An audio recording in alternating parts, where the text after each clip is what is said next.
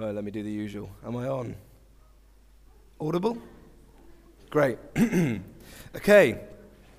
Well, if you have a Bible with you, open up with me to Exodus chapter 20. We're continuing our sermon series in the Ten Commandments. Now, this morning's sermon is going to be very quick. Okay? So Exodus chapter 20, verse 13, on the sixth commandment, and it says this: "You shall not murder." Ready? Right, guys, pack it in. No more murdering. Helen, do you want to come up? Should we sing some songs in response?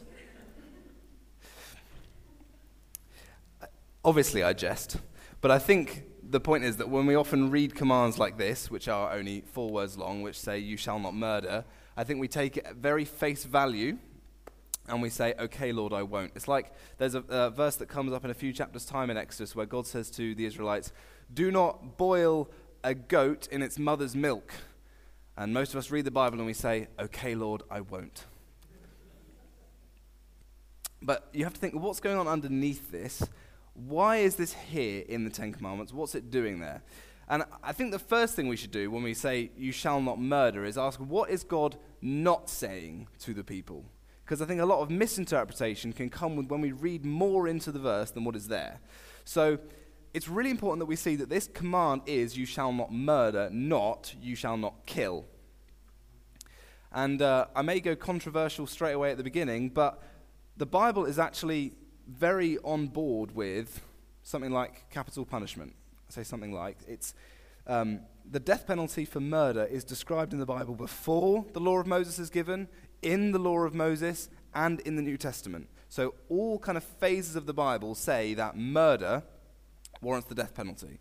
Now, obviously, if someone is going to kill someone as a penalty, that can't be murder.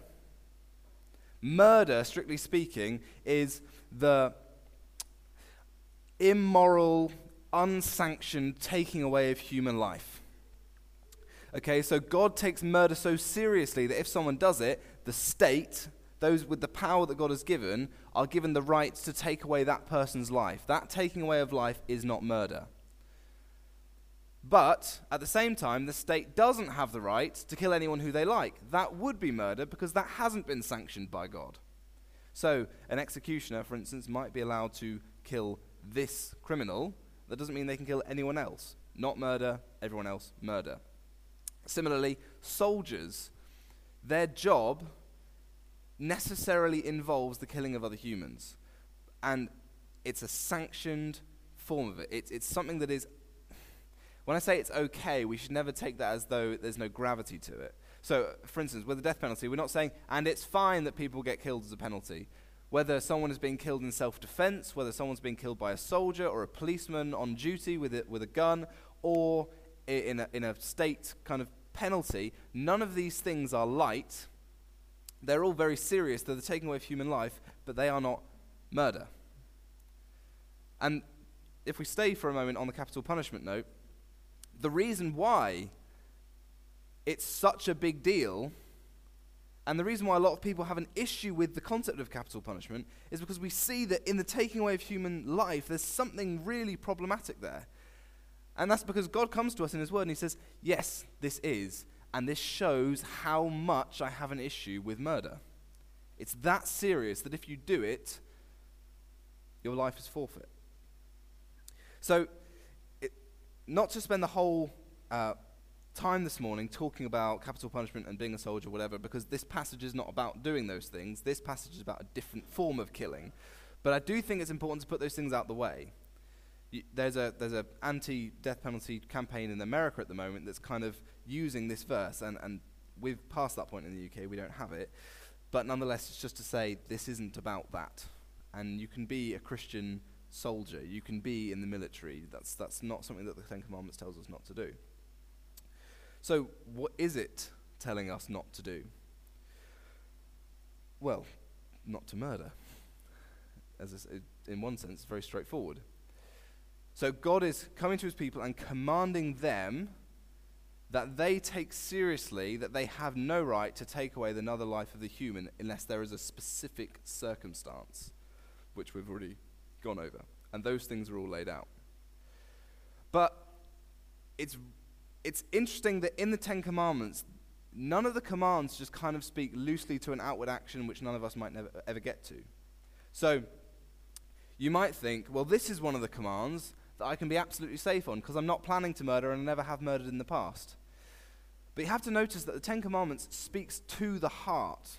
It really gets under the surface. And throughout the Bible, the action that is murder is always associated with, well, what was going on with the heart that led up to that moment. And the Bible uses the language of like a root. The root of murder is hatred. The root of murder is envy, is displeasure in this person. If you let that fester, if you let that grow, if you let that develop to its fully developed form, what you end up with is murder.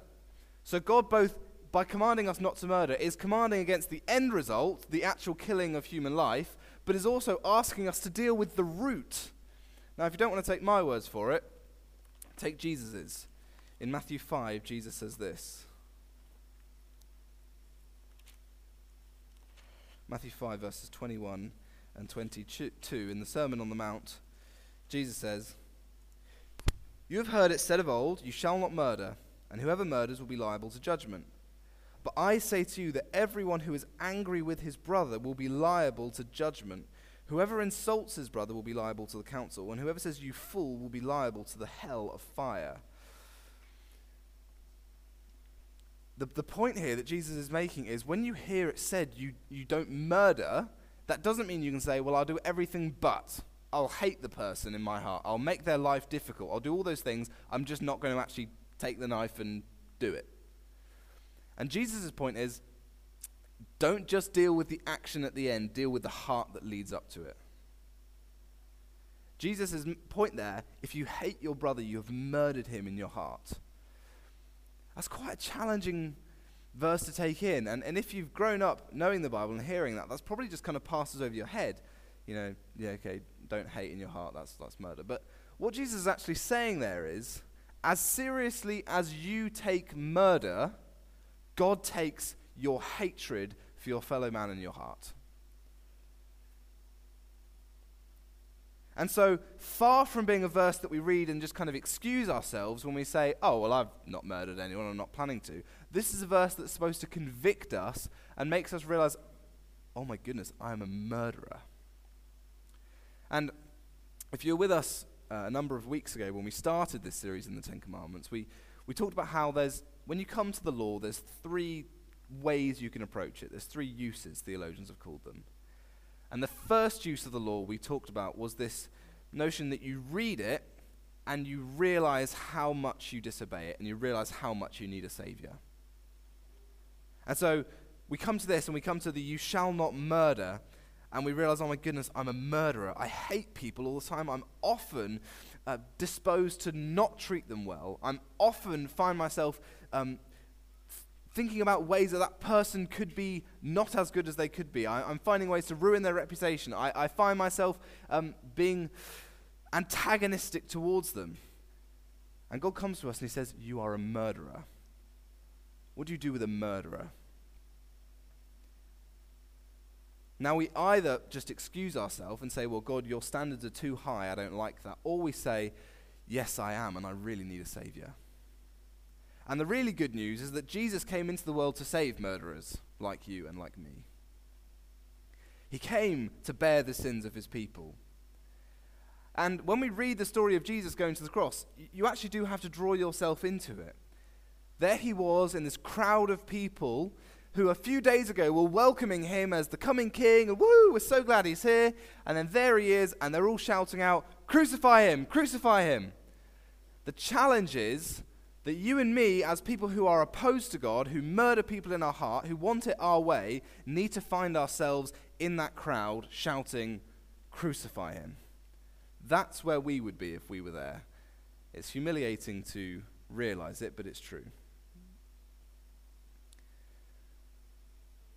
So then, in a few days' time, when he's killed and he rises from the dead and he can declare that it is finished, the sins of his people are forgiven, now this same man who was crucified by the crowd has become their substitute. and they can believe in him and have him. So the challenge here is that we need to be humbled to realize how low we are, that we are murderers, so that then we can take seriously how good God's gift of grace is to us in Jesus. Before the cross is something done for us, it's something done by us. Only the person who is prepared to own their share in the death of Jesus can claim to share in its benefits. We are all murderers before God. We're haters. We are people who take down other people and put ourselves higher up. So, we don't just deal with the action at the end. We need to go back. We need to go through our head and into our heart and say, why is this root of hatred in me? Why is this displeasure or dislike for other people continually coming up in me? And it may not lead to actually, as I say, taking a weapon and doing something about it. But that doesn't really matter. What matters is it's there. And you either are allowing it to fester and grow, or you are at war with it and you're saying, no, I will not give in to this. I don't think that's an easy thing to do, because it's very easy to not like people.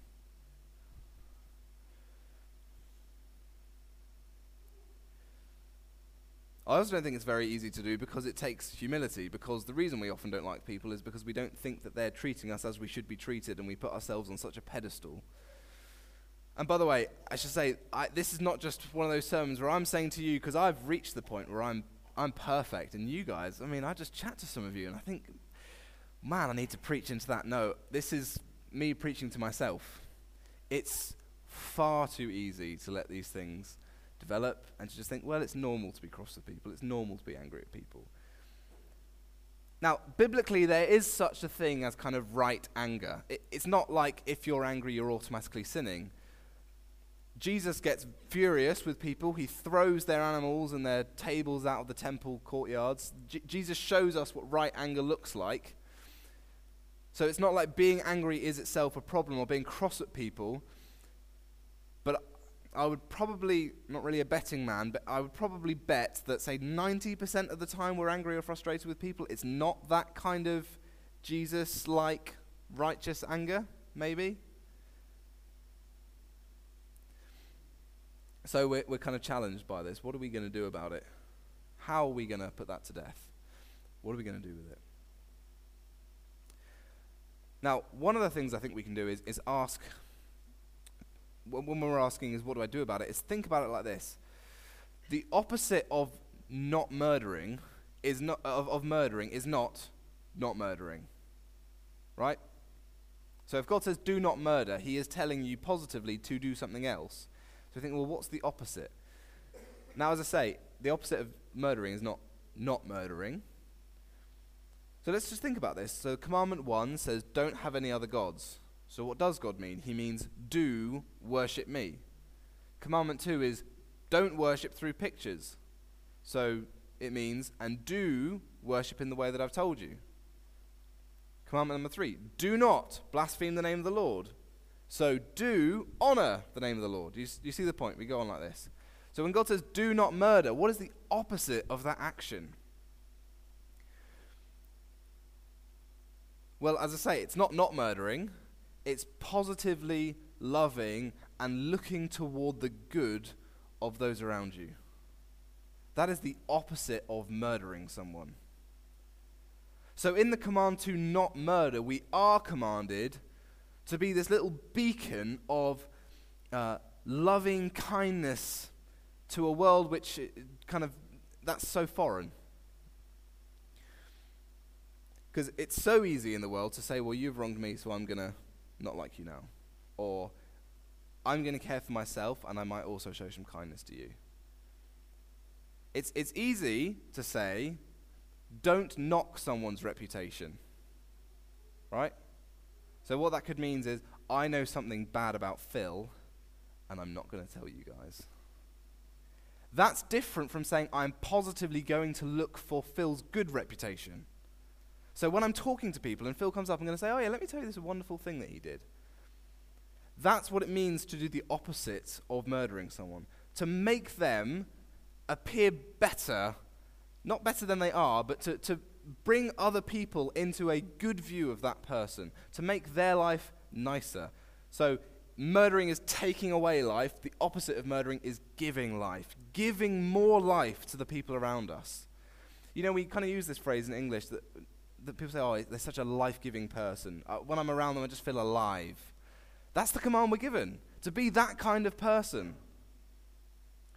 A source of life and positivity and joy to those around us.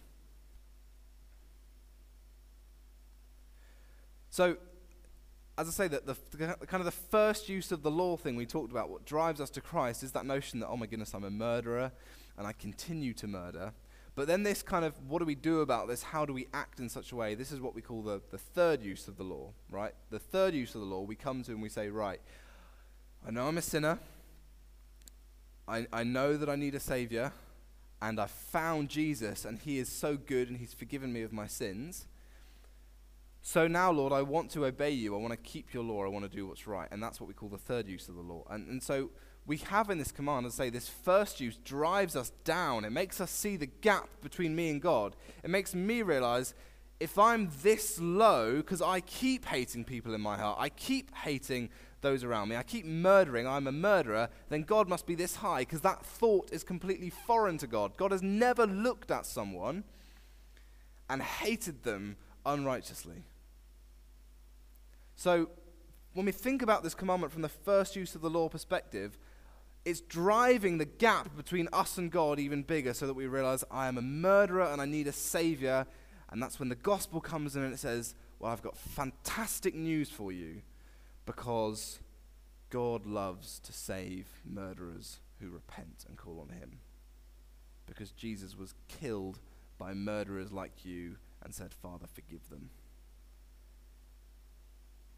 So we take seriously Jesus on the cross, and we say, thank you, Lord, that's so amazing. And then we come in the third use and we say, I'm going to be a more life-giving person.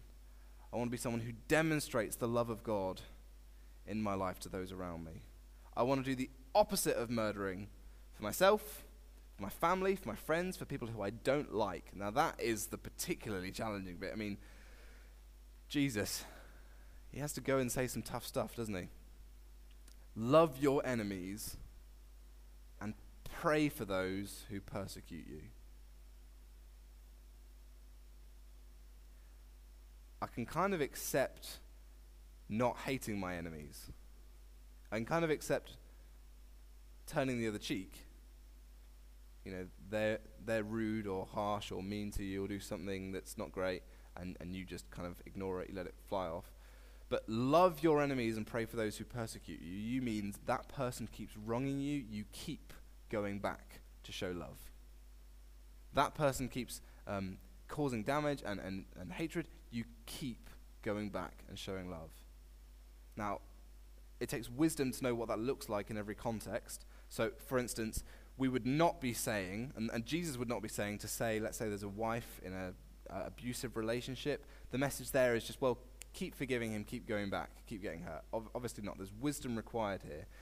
But generally speaking, this challenge is that we are not those who just kind of give up on people because they're terrible people. Because we need to be reminded from the Bible that we're all terrible people.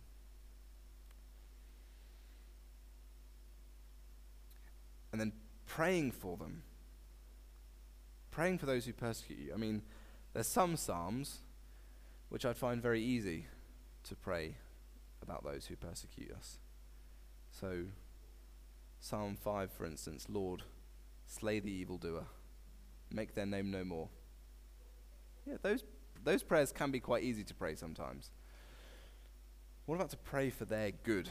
You pray that this person who I really don't like, I pray that they do really well in life, Lord. Bless them, I pray. See how challenging the Christian faith is? And I've often said before that interpersonal conflict is where the rubber hits the road in the Christian faith. Because it's easy to just kind of on the Sunday morning come along and sing some songs and, you know, pray out and read a couple of Bible verses or do your quiet time in the week. It's almost easy, or easier, dare I say it, in that kind of vertical me to God relationship than it is to the me to my fellow person relationship. But if we take seriously what God has done for us, then we need to take seriously what we can do for others. So in the Bible, it tells us that God is the kind of God who, when his people keep spitting in his face, he holds his hands out to them and welcomes them back. Again, the story of the prodigal son is another story about how this person who is the son of the father goes off, spends all his wealth, has nothing left, and when he comes back to say, can you just send me away to get me a job somewhere, sorry about that. He's greeted by the father chucking his arms around him and loving him and saying, I'm just so glad that you're mine. And I think that's what God does for us. I guarantee every single person in this room is not as good as God. You weren't yesterday, you aren't today, and you won't be tomorrow, and yet every day God treats you as though you have the righteousness of Christ if you're in him. We all fall short, and yet God continues to show loving kindness to us. So the challenge for us is, how do I demonstrate that in my life? How do I show that to those around me? These are not easy things to grasp, I don't think, at all. Nor should they be. God didn't give us these commands because they were easy to keep. He gave us these commands because he saw that humanity was completely turned from him. Humanity was completely going its way, and he decided in the people of Israel to raise up a preview of a new humanity that God was going to make. This little tiny snippet of this whole new creation project that God is working at. And he gave them these rules, these laws, not just as a burden over them, but to say to them, this is what it will look like to have a new humanity, to have a God-honoring humanity throughout this world. And so these are our blueprints of what it looks like to be God's people. So this isn't optional. Right? So, yeah, I'm a Christian, and I feel like I've got the not committing adultery one. I feel like I've got the not worshipping through pictures. I feel like I've got the no other gods before me. But I think I'm satisfied to just say I'm going to die still murdering people in my heart. It's not like that at all. This is a command from God to us that we are to be a people who are marked by the opposite of murdering.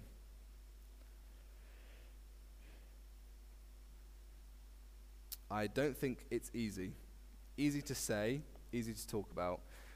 I don't think it's easy to put into practice. Which is why we need God's forgiveness. It's why we need God's grace. So when we talk about kind of approaching the law through the first use, I need a savior, and then through the third use, I have one and I want to obey him, these aren't like exclusive categories. We talked about this a few weeks ago, that the point isn't that we say, well, I used to come to the law and realize I need a savior, and now I just come looking for a rule for my life. The point is that they bounce off each other constantly. We constantly need to see our need for forgiveness. We constantly need to see our need for grace. We constantly need to see how often we fall short of what's on paper a very simple command, but actually is one that goes right down to the heart and questions how we interact with other people, what we dwell on, what we want to see happen in the world. So I don't come and just say this morning, I joked earlier, pack it in guys, don't do any murdering. But that's really not the point at all. The point is, guys, can we struggle at this together? Can we work together to be a group of people who show God's loving kindness to a world that needs it? In the New Testament, there's a number of places where Paul addresses churches where there have been fallouts in the churches. And the point that he makes is this can't continue. This is not God's design for his people. If we're going to show out there what God's loving kindness is like, we have to show it in here. I don't know, but that you might be sat here this morning and you know that there's someone in the room who you have an issue with or an ongoing conflict with. I don't know if there is, but I'm going to say to everyone here is, put this into practice. Go and make peace with that person. Work for their reputation to be increased. Work for them to look better to those around you. You might be here and you've been hurt by someone and you feel you're on the passive side. Now, as I say, I'm not telling you to just go in and kind of take as much damage as you can, but as much as you can, forgive that person. Pray for them. Love them. And if we see in ourselves that root of anger or bitterness, then the challenge is, what are you going to do about it? It's not, well, I'm just going to leave it and hopefully it'll go away. That's not how it works. You take a root of a plant, you put it in the soil, it doesn't just think, oh, well, I might just do nothing and then in a few months I'm going to grow. It either dies or it starts growing. So that root of anger or hatred in us, it's either festering and growing and resulting in maybe not quite murder, maybe, or we are killing it, we are attacking it, we are putting weed killer on it, and we're saying, no, help me, Lord, to love that person.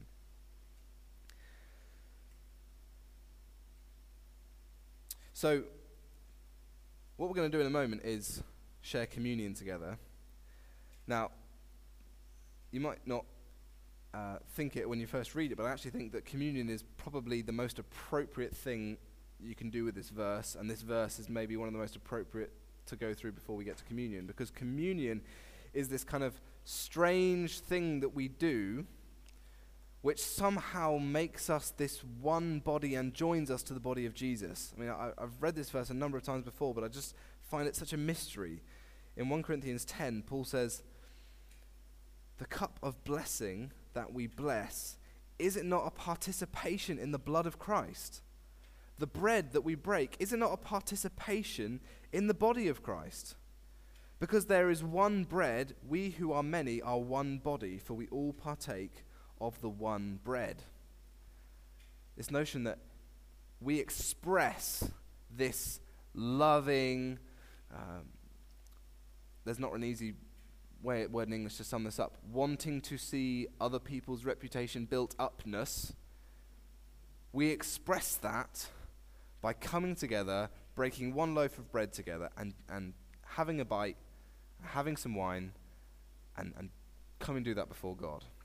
And we don't necessarily know the mechanics of how this works, but what we believe is that as we do that, Jesus comes to us to minister to us. That by the Holy Spirit, he comes to bind us together over this very simple thing. I mean, I love it because God loves using mundane things. He loves using useless things like you and me. He takes this very simple bread and this very simple wine and he says, right, you guys, be bound together, love each other more. Do the opposite of murdering here and do it well so that you can show it to those out there. So, I'm going to break the bread.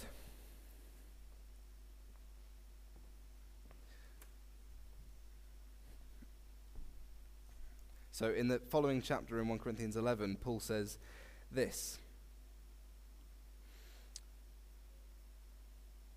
If I can find it. He says, for what I received from the Lord, I also delivered to you that the Lord Jesus, on the night that he was betrayed, he took bread. And when he had given thanks, he broke it. And he said, this is my body, which is for you. Do this in remembrance of me. In the same way, he also took the cup after supper, saying, this cup is the new covenant in my blood. Do this as often as you drink it in remembrance of me. For as often as you eat this bread and drink the cup, you proclaim the Lord's death until he comes. So if you know and love the Lord Jesus as your Lord, as your Savior, as the one you want to model your life on and receive forgiveness for your sins, then you are more than welcome this morning to come to this table, to break off a bit of bread, to take a cup of wine. There's alcoholic and there's non-alcoholic under the tissue paper, and share in this meal with us as we declare that Jesus is binding us together in love this morning. So everyone come up in your own time, take a bit of bread, take a bit of wine. There is olives in the bread. That's all they had, unfortunately, but it's more Mediterranean, more authentic.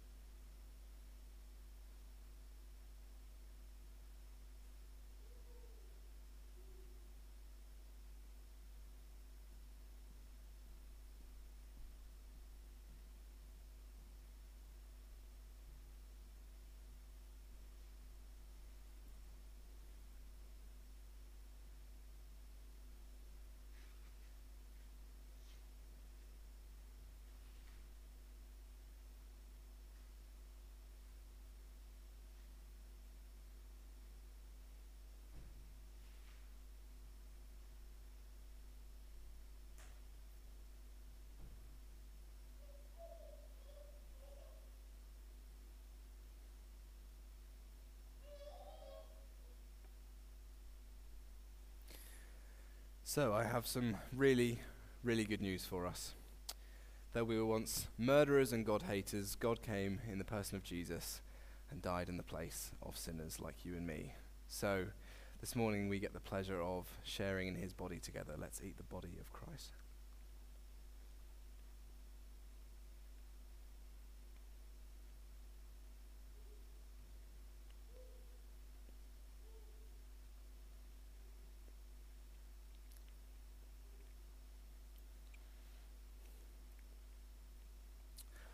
And yet I have more good news for us all. Jesus Christ poured out his blood for us so that we can be confident that all of our sins, past, present, and future, are forgiven. So this morning, let's share in the blood of Christ.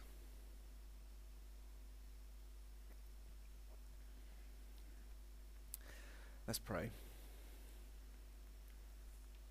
Our Lord and Saviour, Jesus Christ, you are so good to us.